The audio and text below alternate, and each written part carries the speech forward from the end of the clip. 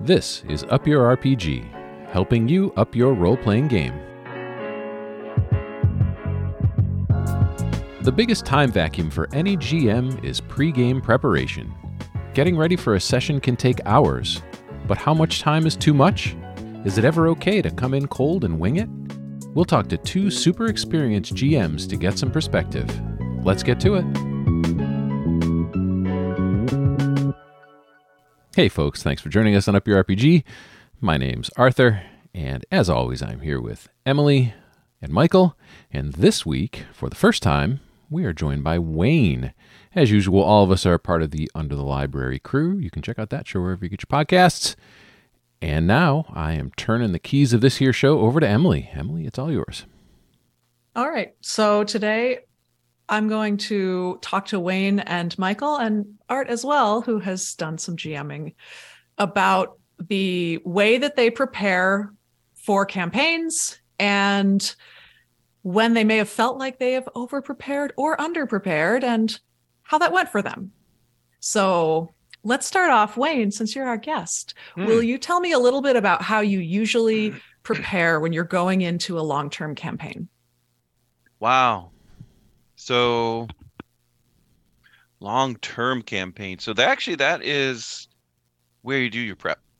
So it's sort of like I went to art school. So you know how you sit and you dwell with an art. Well, I used to dwell with an art project, and you go to bed, wake up, do different things, and it just starts forming in your head. That's what you do with the major campaign. If you get lost in like the esoteric little details, and it just gets too huge and gets all over the place. But you sort of do it like you daydream about it, to be quite honest. You can just lay on the couch for a while and just daydream about it or not, and just ideas. I have had the most incredible ideas pop into my head from who knows where, prepping for a major campaign. And so you'll have like a seed of an idea, like I'm going to put it in more of a Tolkien world, style of thing, and keep it, I remember doing one, keeping the magic, to a minimum, and then going, wait, we're going to have these guys who hunt magic users, and then make it more difficult. And all of a sudden it starts piling on, but it's all in your head. And I'm terrible at notes. So I would take a little notepad, and I just start jotting some stuff down with the bullet points here and there. And you get about half page down. It's just the major things. And you're like, got it, because it's in your head. And that, honestly, I started a major campaign with, I know Art was in it, with about page and a half of notes, just loose notes. Oh, wow. Okay. I was expecting that to be the first phase. And then, you fleshed out your RPGs and you set some different locations and towns. But for you, it's just the concept, and then you get into the game, and then you see where the game leads you. Well, so in your head, I love maps. So I have I already know, right now, from the RPG we started years ago with some friends, that map's in my head. And I actually, for fun, did it on this scrap paper that looked like it was falling apart. So it had the flavor of the map. And I brought it to every session, and the corners of it were all torn and more torn. But it was in my head. And so, I knew where there was a river. I knew where there was a major city. Then I kind of drew this island. And I'm like, well, that's a mysterious island, and I know there's something on it, but we're going to leave that. And then I knew there was barrows up north in a forest, and very Tolkien-esque map where, you had a little path leading to barrows, and left it because who knows when they're going to get there. But I had a beginning where they started, in town, and they're going to meet up. I remember just the whole concept was they're going to meet up with monsters. There was no monsters or anything fantastical for ages. And so just the simple concept of orcs kind of threw it, because and everyone had to be human, which some people bristled at. So I had this structure to it, and we went from that. And they had a couple people they were going to meet in town to start it off, and then a path heading north. And I've run that beginning of that campaign another time with a youth group with that same structure, and they went bananas for it. And from your perspective on the inside, you have this thing fleshed out, but it's your ability to portray that story with words, painting a picture for them. But you have to realize your players are going to be generally really good at that themselves. And so I was sending this youth group through, and we were just going through very much once again like a Lord of the Rings landscape with long grasses and large boulders. And they ended up behind boulders in this copse of boulders, and some snakes came out. And one of the players said it's still his favorite moment ever, fighting these snakes, because they swung a sword and he nearly chopped his own leg off, and all these other things happened. But still, just the tiny details, because they had built such a picture in it had. So the prep from it was in my head. And then how do I translate that to the players for them to build that picture in their head? So the notes were important, but having that solid framework in your head going into it. I found out when I was younger in high school, I remember doing one where I had made the planets of what's around and figured out the whole planet, like the different continents, because that's what you did when you're younger. And none of it was used. And you're like, it was cool to do. You're like, oh, this. And I was coming up with all this different lore and such like that. But you realize I didn't use any of that. So are you saying that you felt like you over prepared there, and in the future you tried not to do so much in advance so there wouldn't be wasted elements? The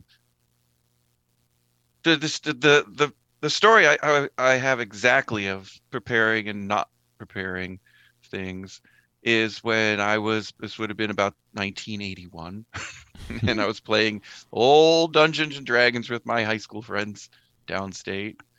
And my friend Brian was doing all the DMing. He was a pretty good DM. But then he was like, oh, I don't want to DM. I want to play. Could you do one? So yeah. So I sculpted this dungeon with all these pieces and parts. Like there was this one room with water, and just underneath the water was a stone walkway they had to stay on. And there were sea lions. And the old monster manual, literally, it's a lion head that swim, they swim around. It's a sea lion. Had them in there and all these pieces. And to me, it was going to be amazing. Oh, it was all planned out. Every room went right into another with these doors you had to do puzzles to get open. And it was horrible. The worst thing ever. I still remember I was really nervous.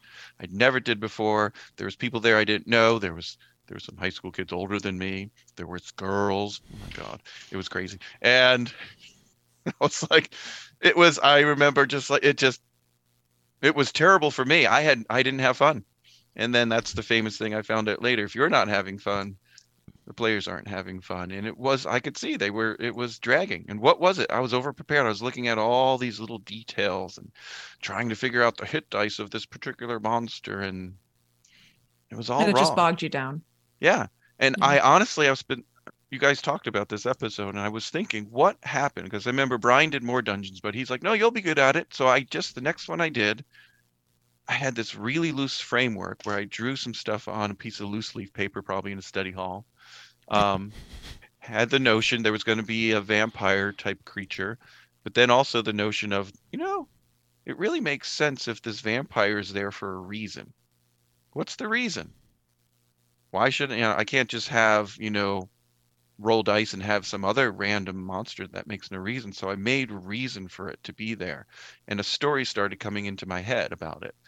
And they went to it and ended up being very much like a tomb where they had to get through these tomb doors. And the picture was in my head. That's the first time I had a real picture. When I prepared it, I didn't have a picture in my head. It just sort of like when you're doing artwork and it's just not working. And the second time I did it, there was a picture. And I just translated that picture, and they went crazy for it. And I was like, where'd that come from? And I was like, huh. And they said, when are we playing again? And so I was like, oh, man, well, I guess we're going to a town. I never drew out the whole town. I just had like a main street and knew where some shops would be and would work from there. And then eventually turned into a castle. And then it turned into this whole kingdom. And we played there for the next 2 years, building off of that. And so it was from a seed of preparation of an idea. So I found the idea is the most important prep that you could do. Awesome. But thank you. Everyone's different. Well, and that's a perfect segue, because I would also like to pose the same question to Michael. Can you tell me a little bit about your process when you're starting a new campaign? Yeah, and I feel like these are going to be similar paths here too, and probably what Art was talking a little bit about pre-show, but what I found was we started with D&D, and then we went to Savage Worlds, and I would read every book I could get my hand on. And if we did it out of a module, I read the book 3 times. And every time we sat down, I felt really overwhelmed. Like, oh my God, what am I going to do? What about this piece of information? How do we get to there? And then we played Tomb of Annihilation, and that was kind of my breaking point. I just like all of a sudden realized like I'm narrating something about battles, and I'm not listening to the players, and I'm just worried about where we are in this book. And I know they're all going to die, and they're all going to be mad at me. And we took a break there, and then when we started Call of Cthulhu, I also ran across this book. It was Michael Shea's The Lazy Dungeon Master. And when I read that, Wayne had been telling me for years, like, it's all about the story. Think about the story. Think about the story. And I had listened to him, and I had watched him, how he handled a table, and it didn't click. But then I read this book, and he outlined why it was better to not worry about these things. And one of the things that stuck out for me is that when you over prep, you have all these things that you're expecting the players to get to, or you've invested so much time in them that you need them to get there, both for it to be fulfilling to you and because that's what you've prepared for the players, right? If you've made this really intricate town with an incredible tavern, and they're like, we want to hit the trail and go slay something. And you're like, but, and I spent all these hours, and you have this moment of anxiety at the table where both you're like, they're not going to see what I did. And I didn't prepare that trail. I don't know what's down there. And so I remember when we started doing kind of Call of Cthulhu virtually, I was just doing little one-offs, right? We were all remote, and I remember doing them on the computer, and there were no minifigures, and there were no maps, and I had to articulate really well where y'all were, which I still don't do well, but it transformed the game for me in a lot of ways, right? And I was thinking about what he did, and I realized that there was space, because if I'm listening to the players, right, if I'm listening to what y'all want and y'all are telling me, there's space for y'all to create part of that vision. And then the onus isn't all on me to have all of this prepped, and I'm more in the moment because I have the idea, I have the scaffolding that Wayne's talking about to respond, but I can listen to y'all as players, and then we just build that out. So am I rambling too much, or can I go on for No, you're second? Fine. It just sounds to me like you're saying that once you figured out how to relax a little bit, accept that you can't know everything, and maybe relinquish some control of the game to your players, then it became a more collaborative and easy experience. Yeah, that was fantastic summation. High five there. I love that. Because that was the reality when we went in to do Bloodstone, right, and do season 1 of Under the Library, my idea was just that. I was like, I'm going to think about the people in this town, and we'll start there. And I over prepared just a little bit in that I had made, I think it was like 16 NPCs. And they had stories, but I wanted people in the town. And then I laid out the town. There's the railroad, there's the mine, there's the big city. And then I didn't worry about the stores or anything like that. I was like, if they run into those people, we'll figure out the space. And, if there were some primary kind of points that tied into the scaffolding.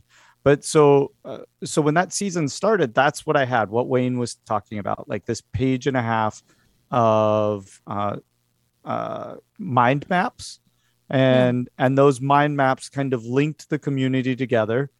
And as soon as you interacted with somebody in that community, I just glanced at my mind map, and I knew kind of what their space was and what they would hold. And y'all built everything after that, which was so freeing and absolutely made the process so fun.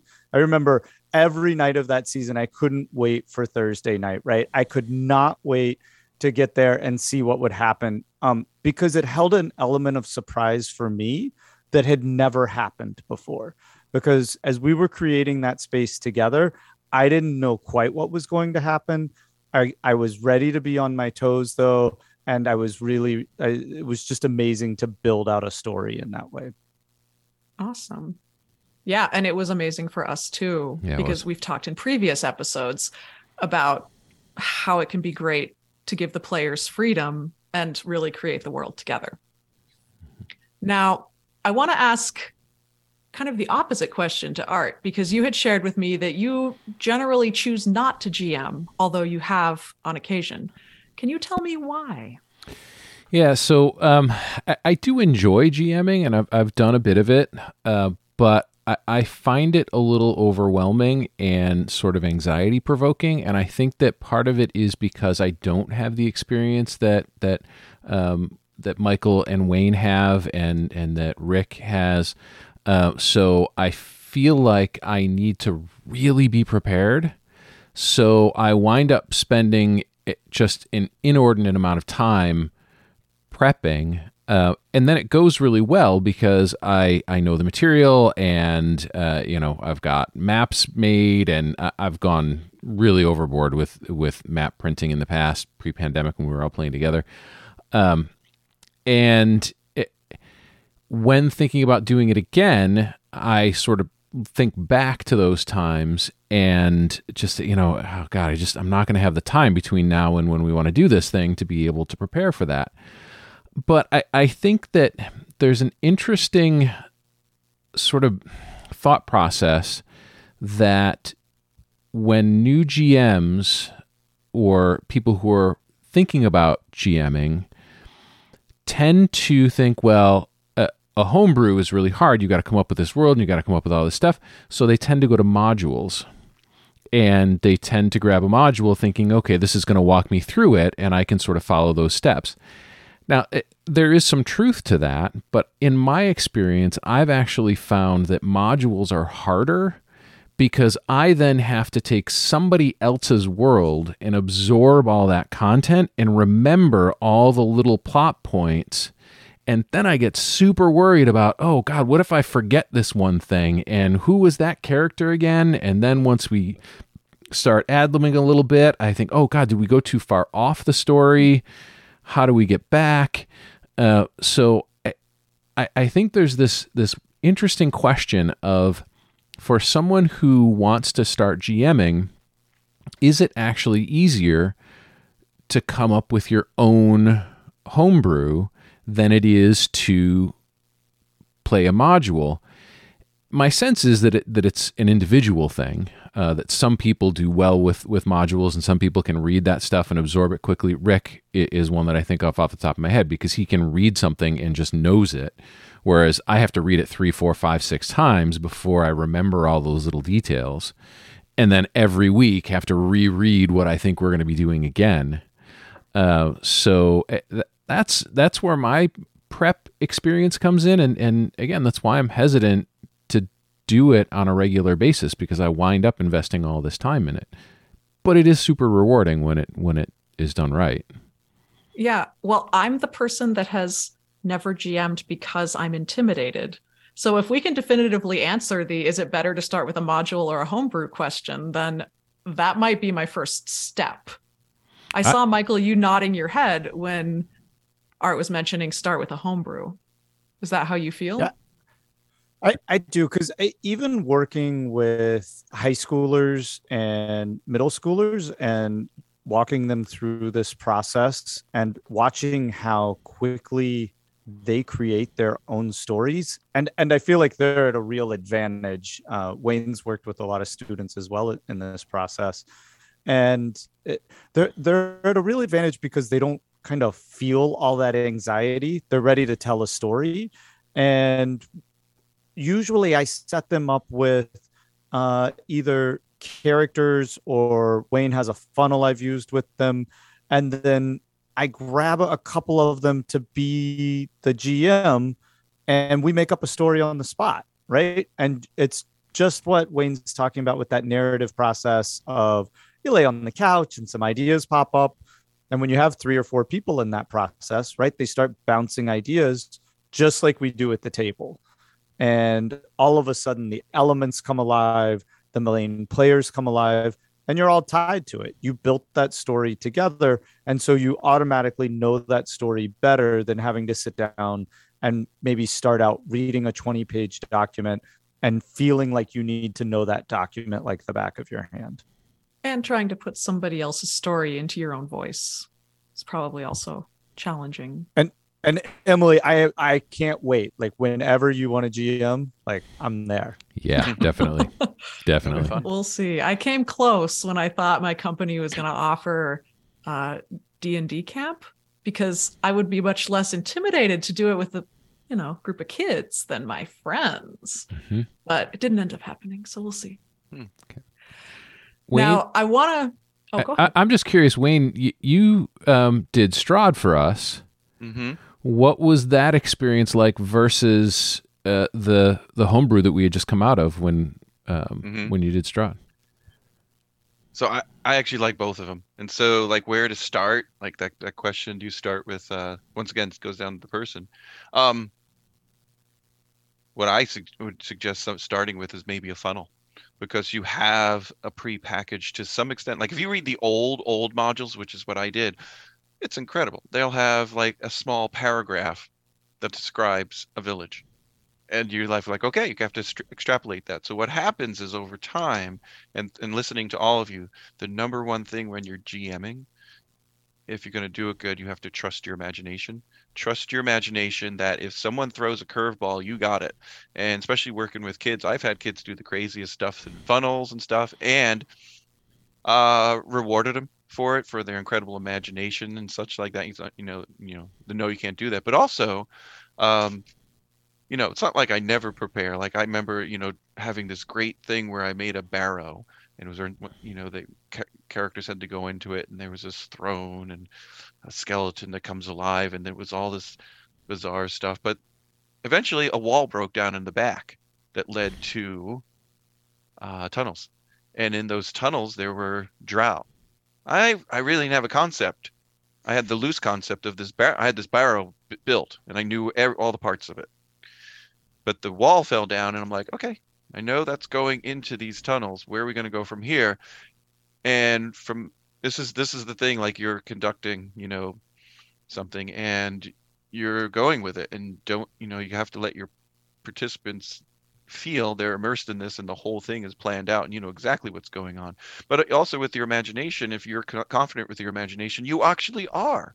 You know what's going to happen. You know it's going to be this or that, and what's going to, you had a loose framework there, and so it's going to happen, and it feels to you really cool. So then going into Strahd, where they had it all written out, I read it, but then I made it like you start with the Death House. And I made it my own. I was throwing in stuff left and right into that, which you guys never knew. There was stuff with coffins that did bizarre things and all these other stuff. I remember Rick was there, and he had a pipe he picked up, and all of a sudden there was a spider on it that latched onto it. That wasn't it was in great. There. I did that all over, because basically I used it as a loose framework. Eventually, with the witches selling their cookies, that was all made up. That she was forcing the people to sell her cookies and stuff like that. So just trust your imagination. And on that note, that sounded like you were done. I'm sorry. Yeah, and I said just trust your imagination and go into it and enjoy it. Okay. So just to wrap up, we have not come up with any clear answers, because so much of this question of how much to prep depends on your own personal experience with the game, with improv, and with creating things on the spot. But if you feel comfortable in a homebrew, that may be the way to go, just because then you have full creative control of the world. As much as you can, cede some of that control to your players, because it'll make everyone's experience more exciting. And if you do want to go with a module, remember that it's still yours, and that nobody's going to come and punish you just because you messed up a name or changed an event or created your own monster, because the game is yours. That is going to put a wrap on this week's session of Up Your RPG. Thanks for joining us. You can always join us at upyourrpg.com. Hopefully, we've contributed to your game. Now go find a table.